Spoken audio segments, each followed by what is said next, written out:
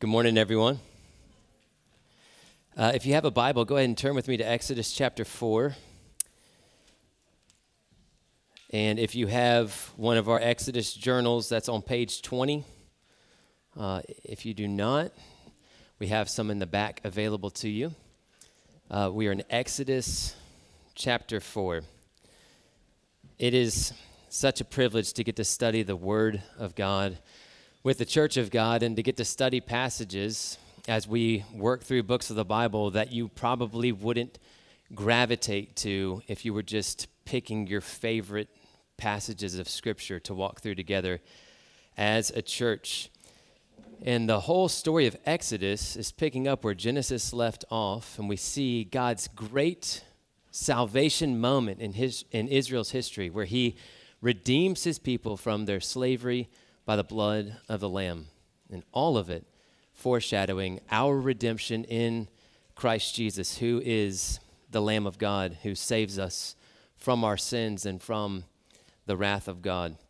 So we're going to jump right in this morning. So I'd ask that if you're physically able, that you stand with me in honor of the reading of God's Word. And we are going to pick up in verse 18 this morning, and we will read through the end of chapter 4. This is the word of the Lord. Moses went back to Jethro, his father-in-law, and said to him, "Please let me go back to my brothers in Egypt to see whether they are still alive." Jethro said to Moses, "Go in peace." And the Lord said to Moses in Midian, "Go back to Egypt, for all the men who were seeking your life are dead." So Moses took his wife and his sons and had them ride on a donkey and went back to the land of Egypt. And Moses took the staff of God in his hand. And the Lord said to Moses, "When you go back to Egypt, see that you do before Pharaoh all the miracles that I have put in your power. But I will harden his heart, so that he will not let the people go. Then you shall say to Pharaoh, 'Thus says the Lord, Israel is my firstborn son. And I say to you, let my son go, that he may serve me. If you refuse to let him go, behold, I will kill your firstborn son.' At a lodging place on the way, the Lord met him and sought to put him to death. Then Zipporah took a flint and cut off her son's foreskin and touched Moses' feet with it and said, 'Surely you are a bridegroom of blood to me.'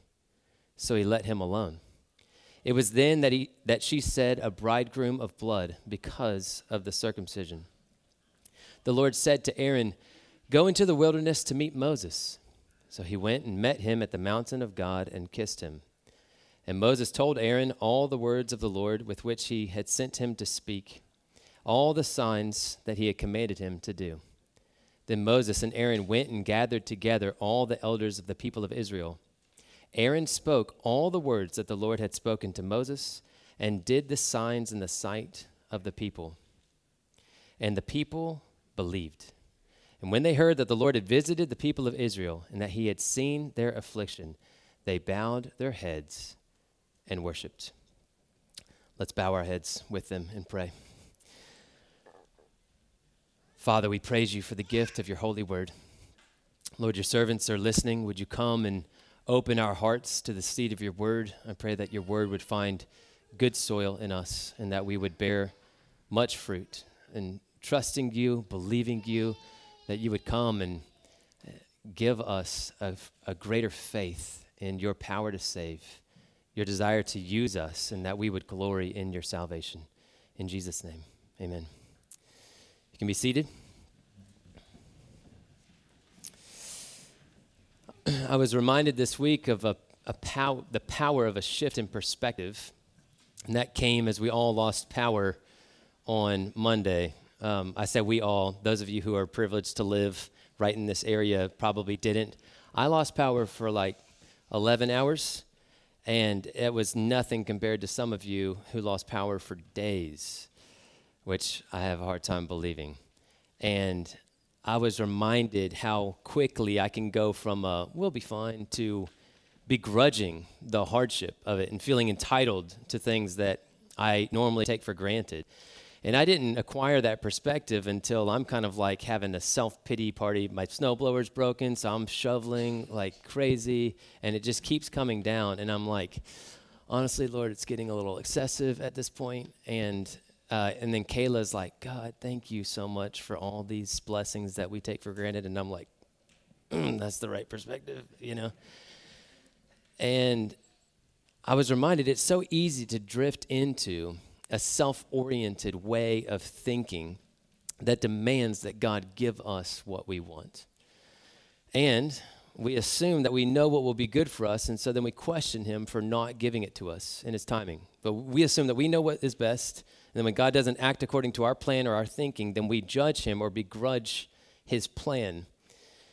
And another version of this is us believing that he couldn't really love us or really use us because either of who we've been or what we've done, or we just don't believe that he wants to use us. And both of these are inverted versions of the same thing. It's us judging God based on our circumstances or our perception of what is just and right and true. And we have desperate need of a perspective shift, which is what our text does this morning. And I told you guys, there's a few reasons why this wouldn't be the text that I would choose if we were just picking our favorite passages. Some of them you probably heard. You're reading this section about Moses' wife cutting off her son's foreskin. You're like, who drew the short straw in having to preach this one, right? In a real way, when I first approached it, I thought, okay, this is a kind of a bridge transition text. We're going from the burning bush passage to Moses in Egypt, and we're just kind of recapping some things in a transition text, so hopefully there's stuff to preach. And then I start studying, and I'm like, man, we probably should have made this like 3 different messages. So we're going to see in this text many different threads that all weave together into this one tapestry. So sometimes we'll study and we'll go through different texts and we'll wait till the very end, and then we'll kind of like peer around at the picture to see what God has been saying, usually culminating in Christ. This morning, we're going to look at the threads, and we're going to occasionally turn around and look. So I don't want you to get whiplash when we go, and so this is how it relates to Christ and to Calvary. We just want to go ahead and start by planting one foot there and have a view to him this entire passage. But this text over and over again emphasizes Moses going back. So he asks to go back to his father-in-law. He gets his father-in-law's blessing. God tells him to go back. It says he went back. So that's the emphasis. And then there are conversations and happenings that go on along the way as he's going back to Egypt. And when God says to him, because there's a lot of surprises in this text, Moses doesn't give his father-in-law the full reason for why he goes, which seems kind of weird, but he's just like you. He's not giving him the full, like, I'm going because God has called me. He's like, I want to go see if my people are still alive, which just is weird when God had just told him all of these different things. And so you're wondering, like, is this some ancient Israelite phrase for I'm just going to go see how it is with them? I'm going to go see if they're still alive, when he knows, in fact, that they are. But he gets this blessing from his father-in-law. And then God appears to him and says, go back to Egypt, for all the men who are seeking your life are dead.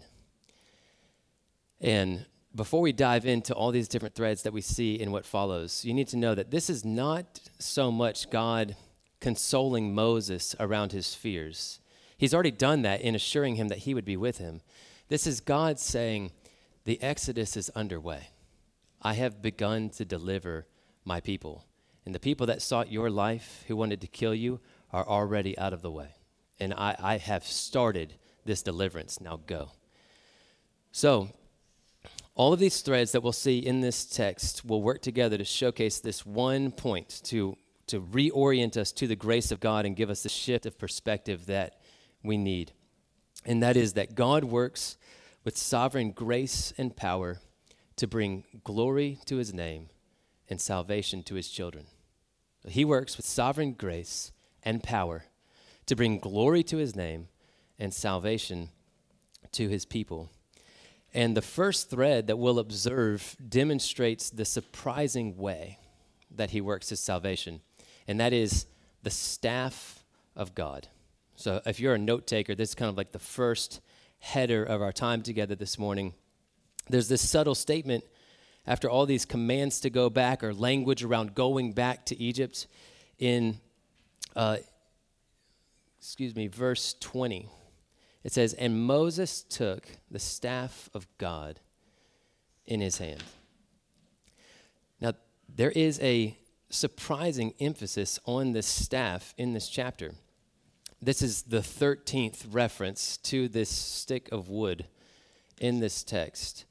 And what it started out as just, in my house, we have lots of these sticks of wood that show up everywhere. They're so commonplace and ordinary. I find about 1 million of them in my garage at any given point in time from the boys collecting them and bringing them in. But they're just ordinary sticks of wood. So it's a surprising thing that you would see God take this staff. It could have been Moses' favorite staff that he had used as a shepherd for 40 years. Like, this is his staff, his walking stick, what he uses to shepherd the sheep. And God takes Moses' staff and he turns it into a symbol of God's own power and authority by which he will work judgment in Egypt. And so when Moses enters his staff into the service of God, it no longer is Moses' staff, but God says it is the staff of God, right? That Moses took the staff of God into his hands.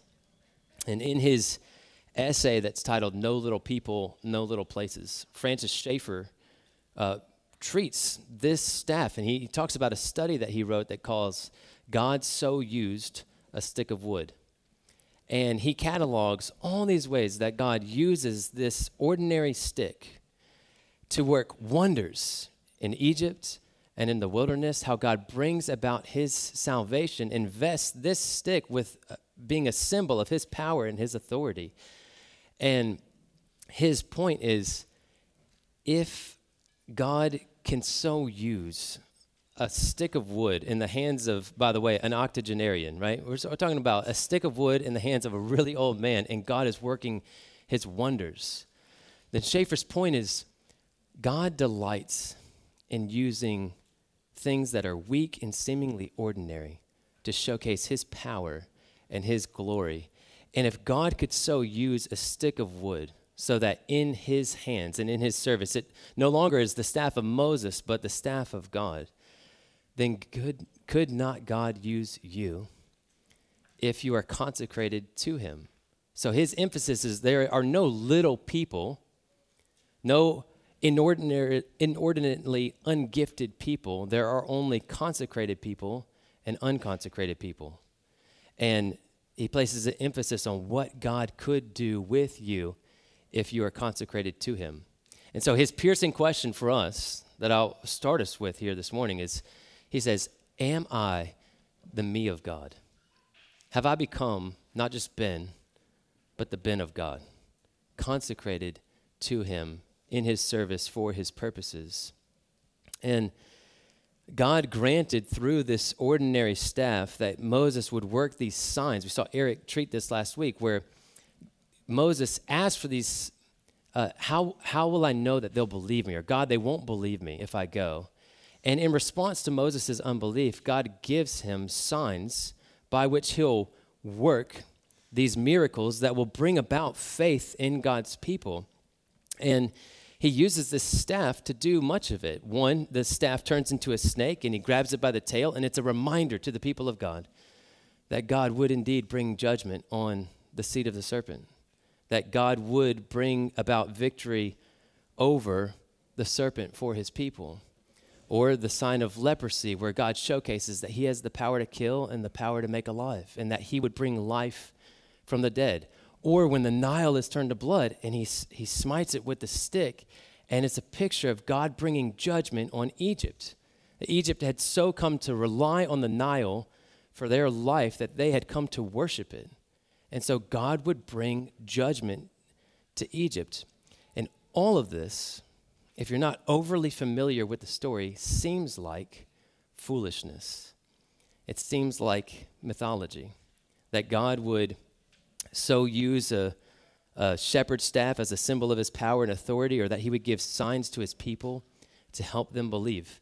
So here's where we have, 1 foot planted at Calvary, where we see in the same way, it seems like foolishness to the world that God would demonstrate his power and authority, not in Christ coming and securing physical world domination at his first coming, but that he would use his power to give up his life for his people, and that he would secure victory for his people and salvation for his people in dying for them.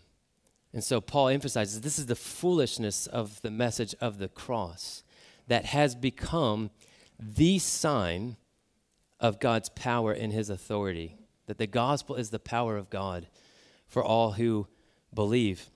And yes, Jesus worked many miracles and signs in the days of his earthly life so that people would believe on him. And in the book of John, it says that all of these signs were written down so that you may believe that Jesus is the Christ, and that by believing you may have life in his name. So we see God doing the same thing. He's working signs so that Israel would believe that Moses sent him to deliver them. And in Christ, he's working signs and wonders so that they would see that God's deliverer was here and that he was bringing them out of slavery into his life. But the Jews wanted to see signs like magic tricks.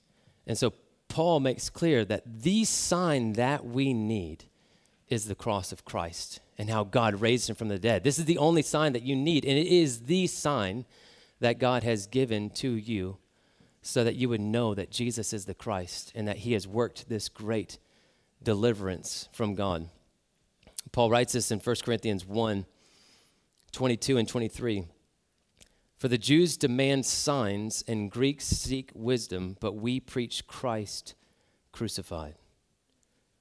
So God sends us forth as ordinary consecrated people vested with the authority of God by his Spirit and the power of God in his gospel to work his salvation. So Moses is a type and a picture of all God's people vested with the gospel of God that may seem like foolishness to the world, but God uses it to work his power and his salvation for his people.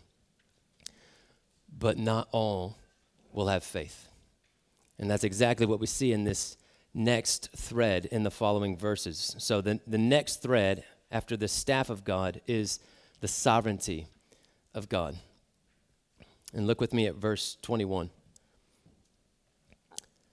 The Lord said to Moses, when you go back to Egypt, see that you do before Pharaoh all the miracles that I have put in your power.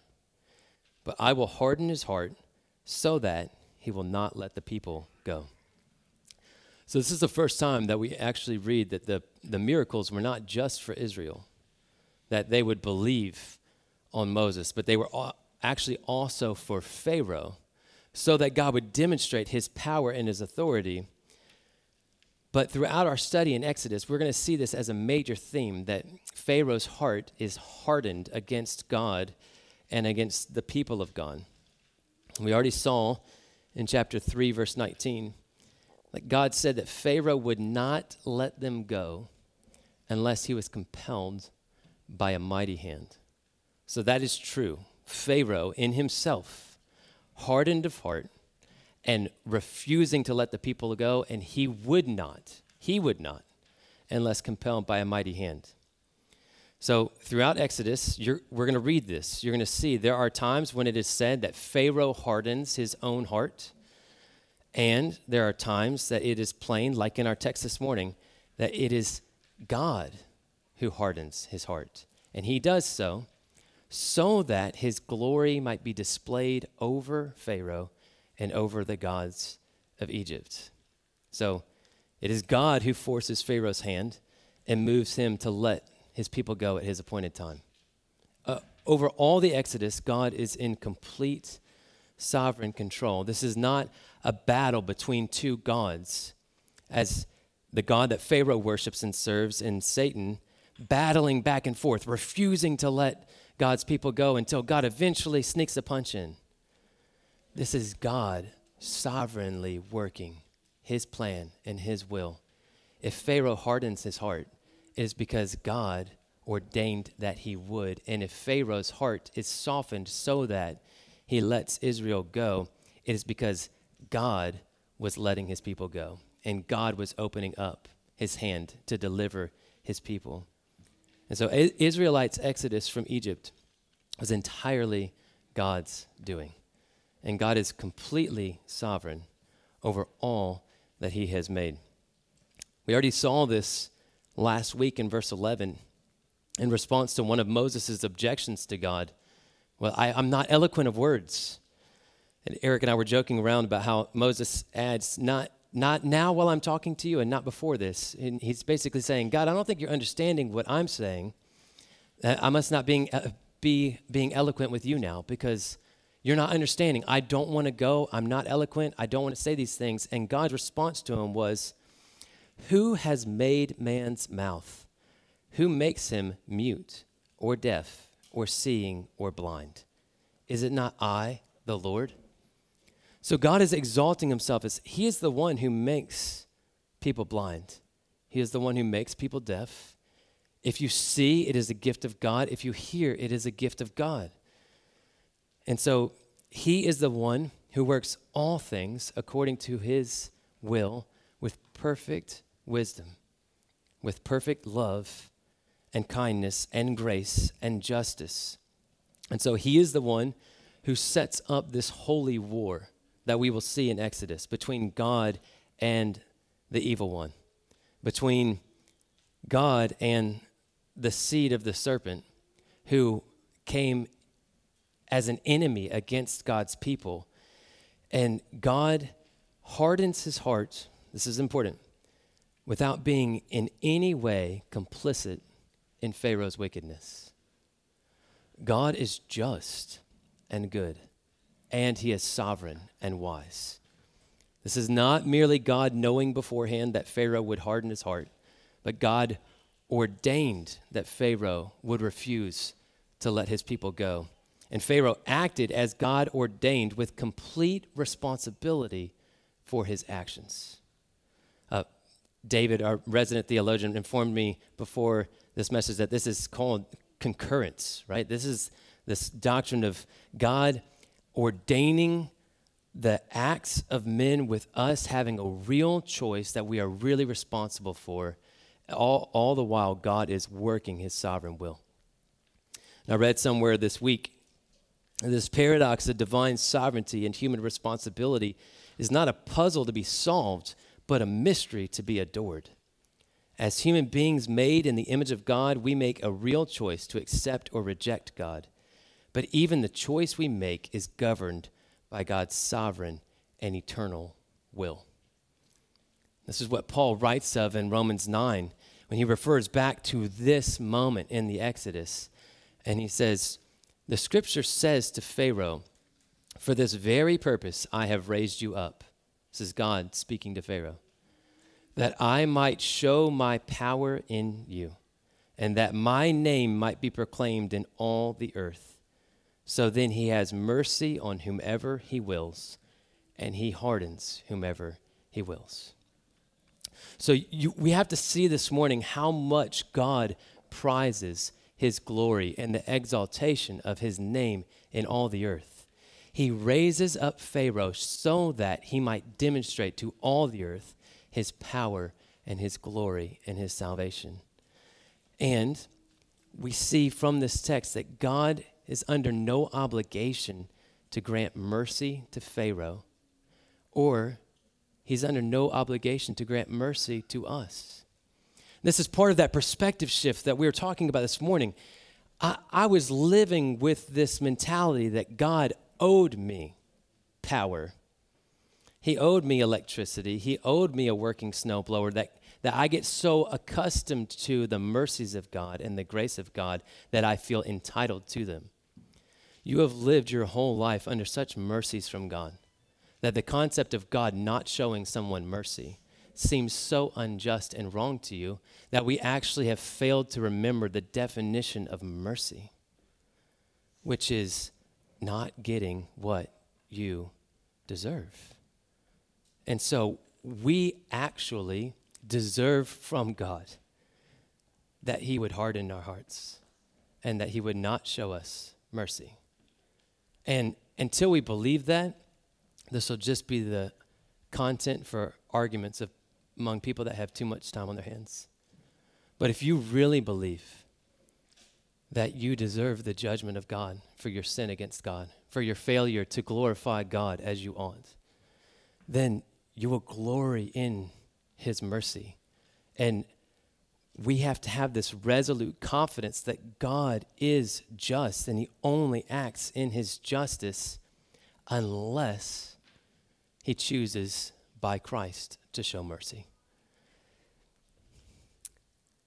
I read this week that in Jeremiah 17, verse 10, God says, I, the Lord, search the heart and test the mind to give every man according to his ways, according to the fruit of his deeds. And if you read that carefully, you'll see that God acts with perfect justice. And that is a terrifying prospect for everyone, if you are honest with yourself. For God to actually test your heart and test your mind and to render to you according to your deeds is a terrifying prospect unless he, by Christ, show you mercy. So I want you to meditate on this, church, because I think before I got to this point, and last night God just gripped me with it fresh. I went from like preparing a message that I hope was helpful to you to being captivated and falling on my face before God. Because you just consider this. He would not have been unjust to harden your heart and to give you what you deserve. He would have been completely within the bounds of his justice and his glory to let you go your way. In your self-exaltation, in your hatred of Christ, into thinking that you had just enough of God. He could have made you a vessel of wrath, displaying his glory only in his judgments against you. And instead, this is this amazing love. 'Tis mercy all, that instead he gave you Christ. Instead of his just anger, he gives you Jesus. And now he works all things for the glory of his name and for your good as his children.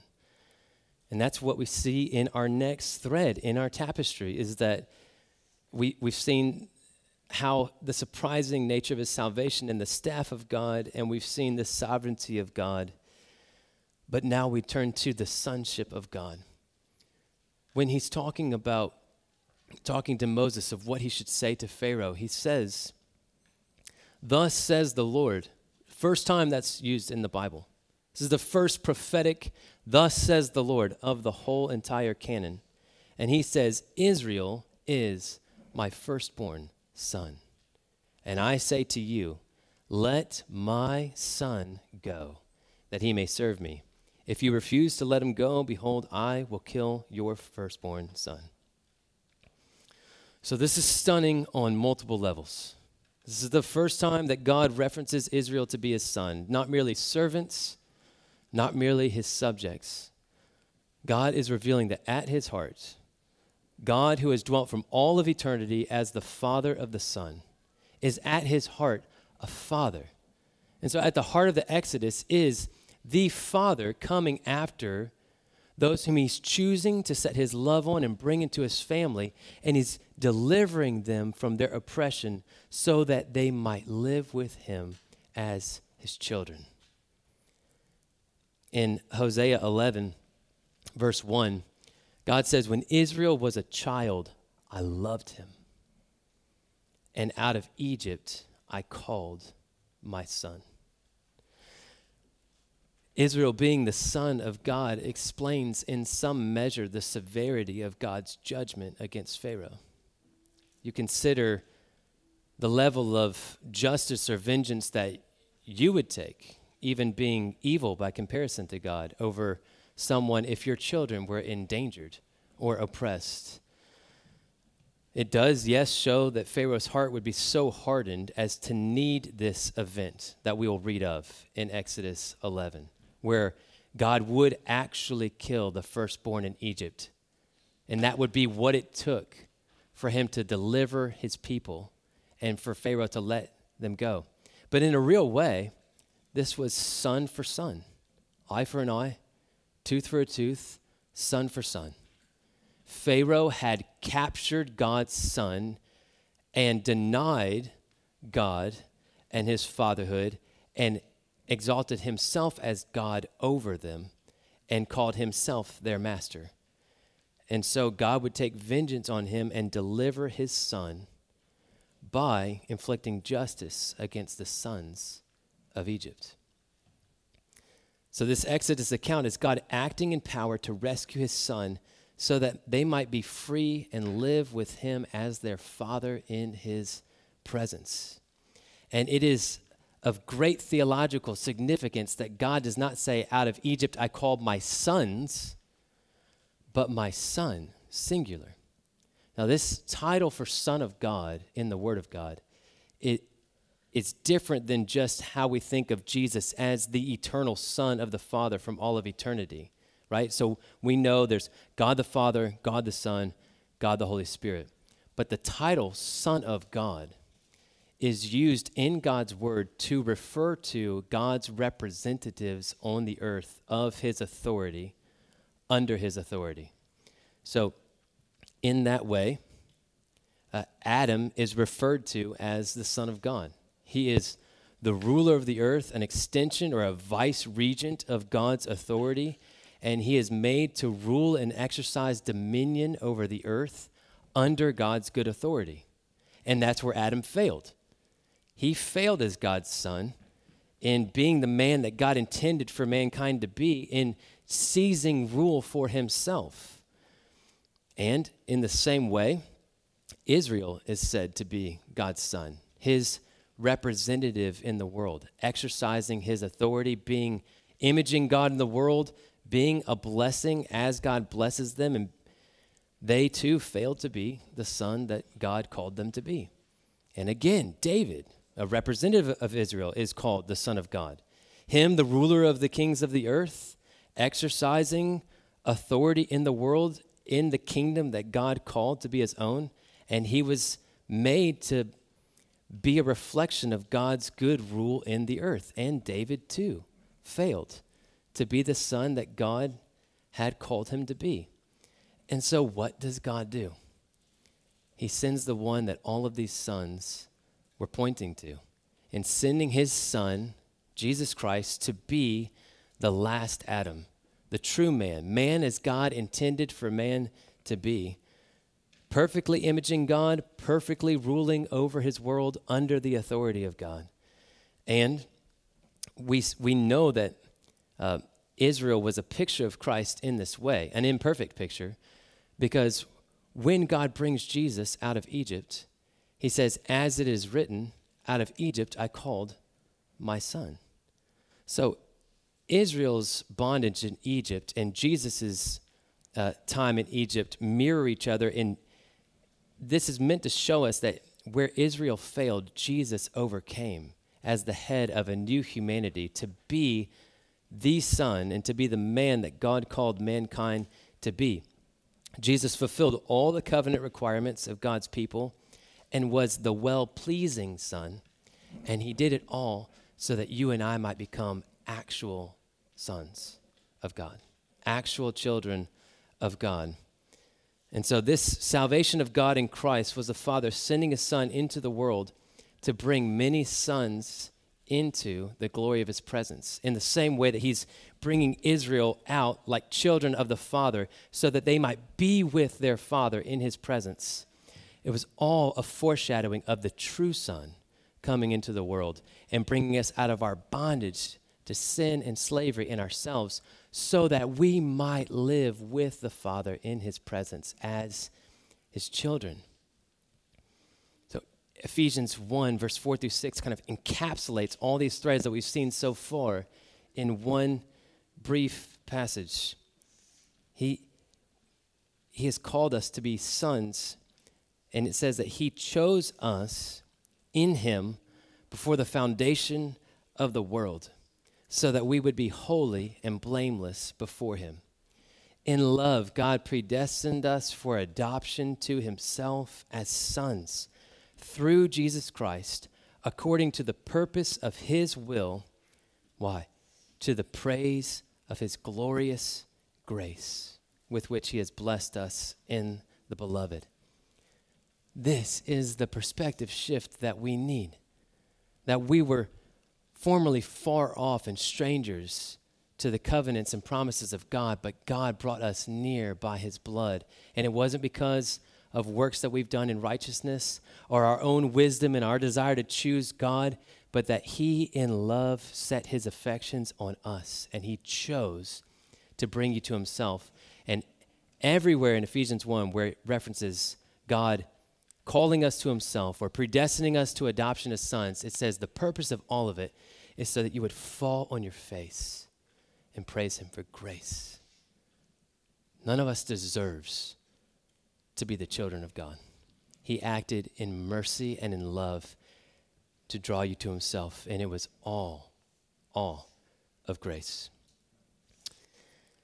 The next thread that we see, strange as it first seems, points us to this faith that is in Jesus, by which we become children of God. So we've seen the staff of God, the sovereignty of God, the sonship of God, and now the seal of God. And this is weird. It's a weird paragraph. You ready? I'm going to read it again. At a lodging place on the way, the Lord met him and sought to put him to death.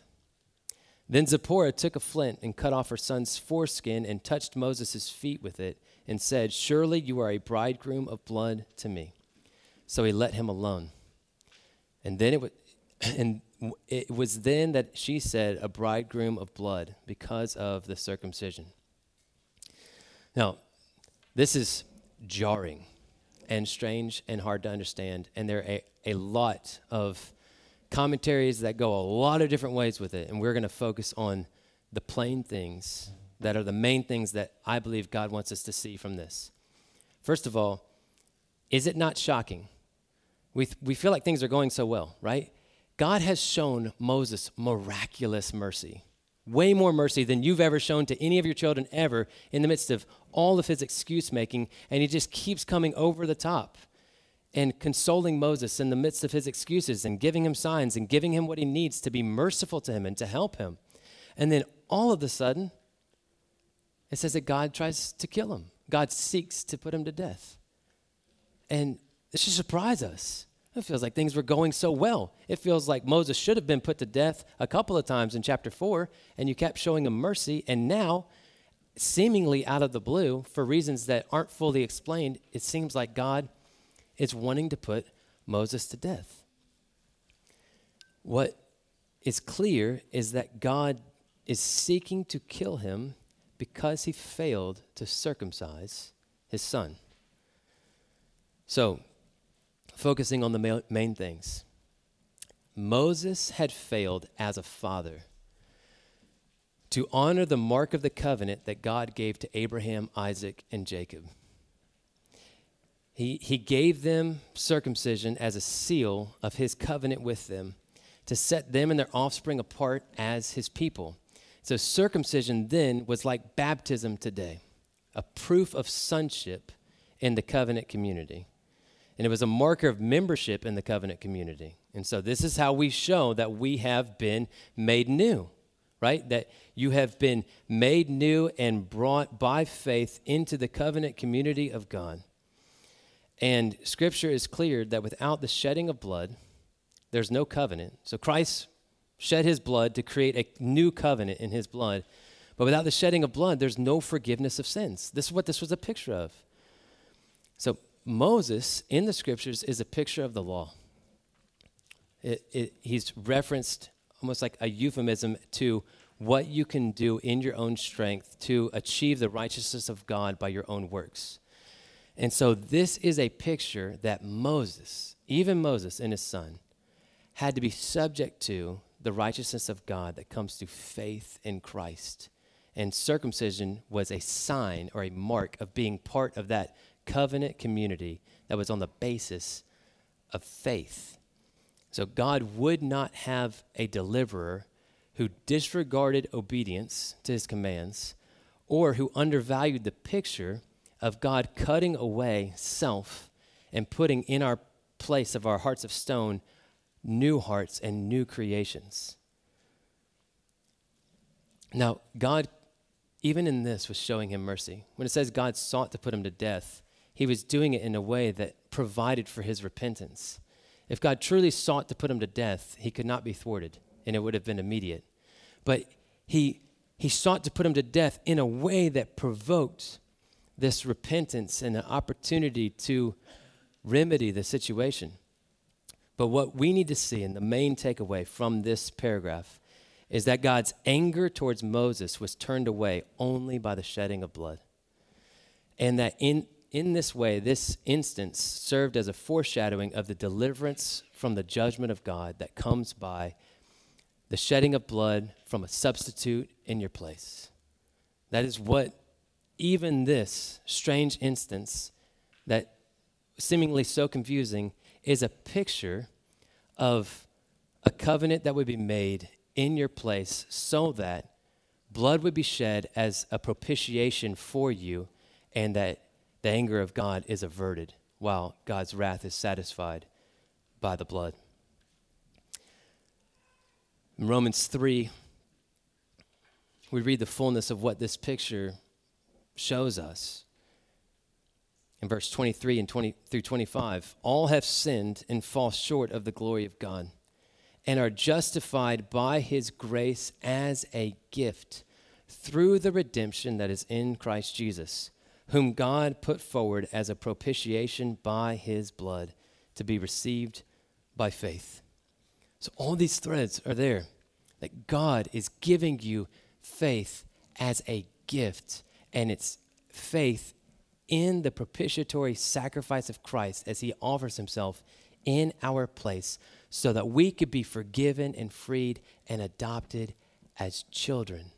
And we are born not of the will of our own flesh, but of the will of God. All of this leads to the service of God. This is what God was after the whole time. Let my people go that they may serve me, that they may worship me. And so Moses, along the way, is met by Aaron. God gives him Aaron as a mouthpiece, like he said he would. And Moses and Aaron do these signs for Israel. And how did the people respond? If you've read the book of Exodus before, it is truly shocking how they respond. Because we know the unbelief that will characterize these same people throughout the rest of their lives. But the people believed and bow low and they worship. Everything that Moses had feared about not entering the service of God was unsubstantiated. God had laid low his fears completely and revealed that Moses had only to trust him. So I want to close with this kind of recap, calling you to rest in these truths. We're talking about having our perspective changed and being reoriented to the grace of God. So we would marvel at God's gift of his choice to show us kindness and to bring us into his family. So rest in these truths. 1, God has made a way for us to be delivered from his wrath and made children by the blood of Christ offered in our place. 2, we were born not of our own will, but of the will of God. Christ died to bring us to the Father so that we might know and rest in the Father's love and care for us, and so that we might worship him and live forever with him as our God and us, his people. And 3, God will work his salvation for his people, and he'll use ordinary consecrated people and an extraordinary gospel to do it. And so our lives should be marked by humility and gratitude, that God would call us to himself as his children, that this mercy of God should shape our gratitude and our joy in our daily life. When we get away from feeling entitled to grace and we afresh fall on our face in gratitude for it. It will completely change our joy and the way that we worship God with awe and with reverence. And our lives should be marked by faith and confidence that God will work his sovereign will.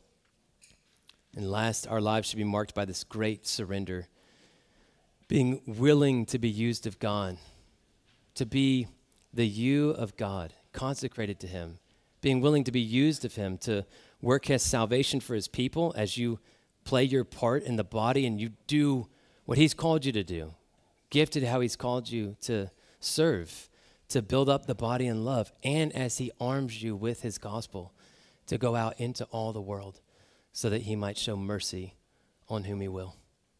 Let's pray.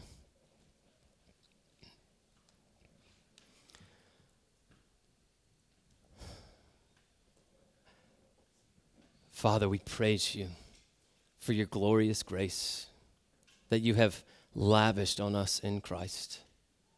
Indeed, it is by grace through faith that we have been saved, not of ourselves. It is the gift of God, not the result of works, lest anyone should boast.